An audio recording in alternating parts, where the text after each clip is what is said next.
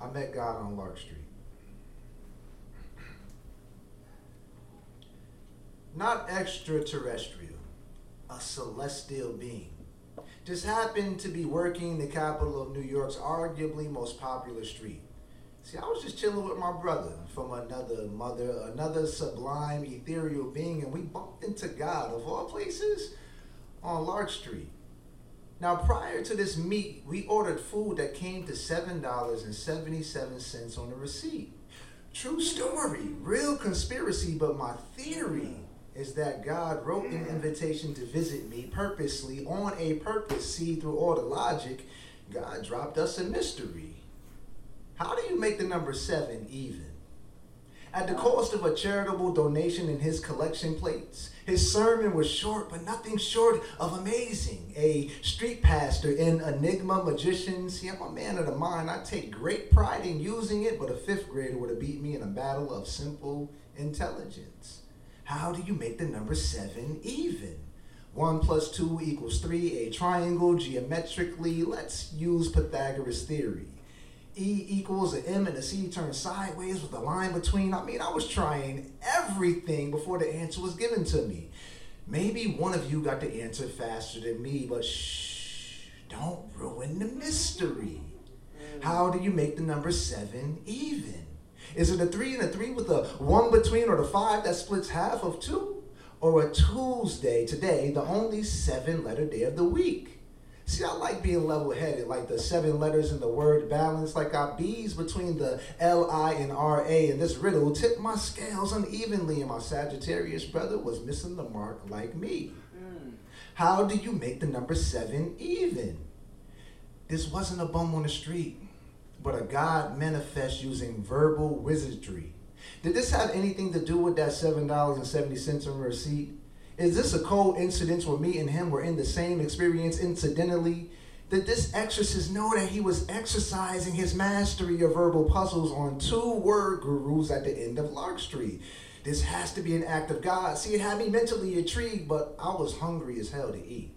So, all right, brother, tell me, how do you make the number 7 even? Ah, it's easy. You take the S off.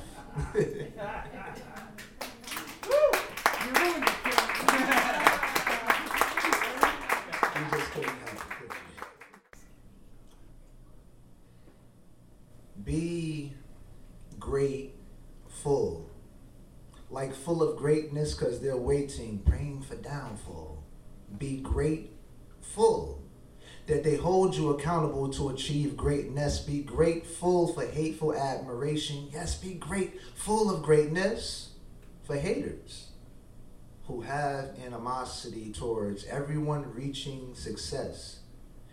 See, you were taught to be afraid of living, afraid to fall, when as an infant you mastered the art of life. You tried to crawl, fell, got up, walked, fell, got up, walked, failed, got up, walked, failed, got up, and walked. You mastered the art of life, expecting different results. You mastered the art of life. You tried to crawl, walked, and ran. Pause. Then you were taught that defying gravity is more of an afterthought. Cat your mastery. Put on your thinking caps. Wait, why would you cap your thinking? Haters utter anything to keep you from succeeding. Crabs in a barrel mentality. So be grateful of imagination until you're traveling places while you're standing still. Be grateful to be beautiful.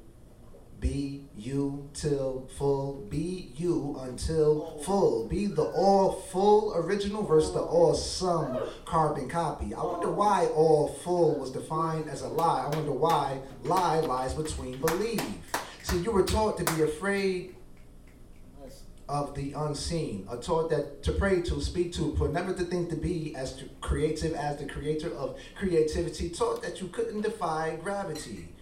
A separation from massive things, observing the masses and doing oppositely, observing the masses and opposing how they think. Yes, this is how you defy gravity. So be grateful of leadership to the masses, rise past belief. To becoming, to knowing, to perfection, decoded is called mastery. Practicing your practice till your practice becomes perfection equals consistency. The act of being extraordinary. So perfection is simply an ordinary person going the extra mile consistently.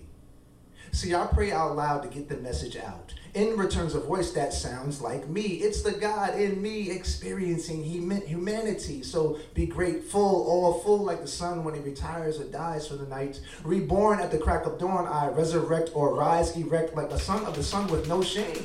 Reminded to be fruitful and create, to be given permissible entry between those pearly heavenly gates, to co-create that euphoric feeling leading to passing the baton in acquiescence of your legacy. So be grateful, be joyous to be you. Be eternal.